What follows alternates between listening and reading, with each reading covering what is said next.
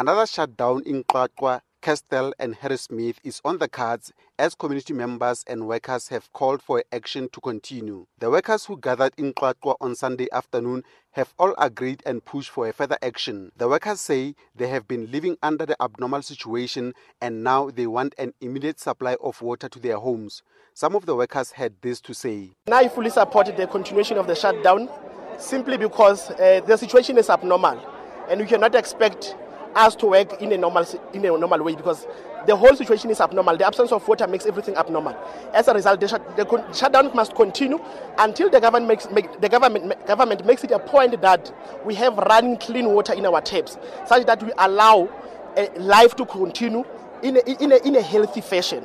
But for now, things must stop up until the government responds to the crisis, up until they respond to everything that the people of Maluta people have been requesting from them. As an educator, this has affected us very, very badly because number one, as we know that Maluta Pufung has been facing a water crisis, it has been a week of a shutdown and that has led to negative circumstances. As educators, it has affected us very bad because this is the time where we have to be assessing our learners in terms of inclusive education. We have to be understanding what problems do they have. This is the time where we have to study them so that we know how to properly educate them. But unfortunately, a week has gone by and this is something that we have to stand for because we cannot ignore the fact that they come from homes where there is no water. Business people continue to be adversely affected. Asefi Gonso is a businessman. How about the premier? This water, how did we must be problem? Water still is there, full water. No one need the Jojo. Even in the shop, toilet is smelling, shop is smelling for clean water, even it doesn't have.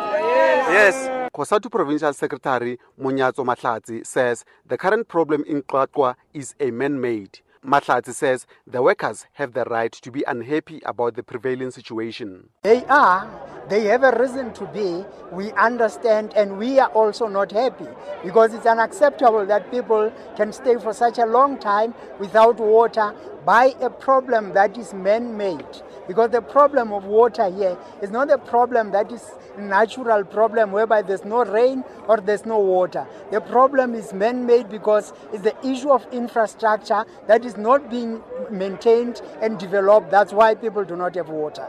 Even though last week's shutdown action has left many people in despair, others are advocating for a shutdown to continue. I'm Ishmael Mudiba in Qwaqwa.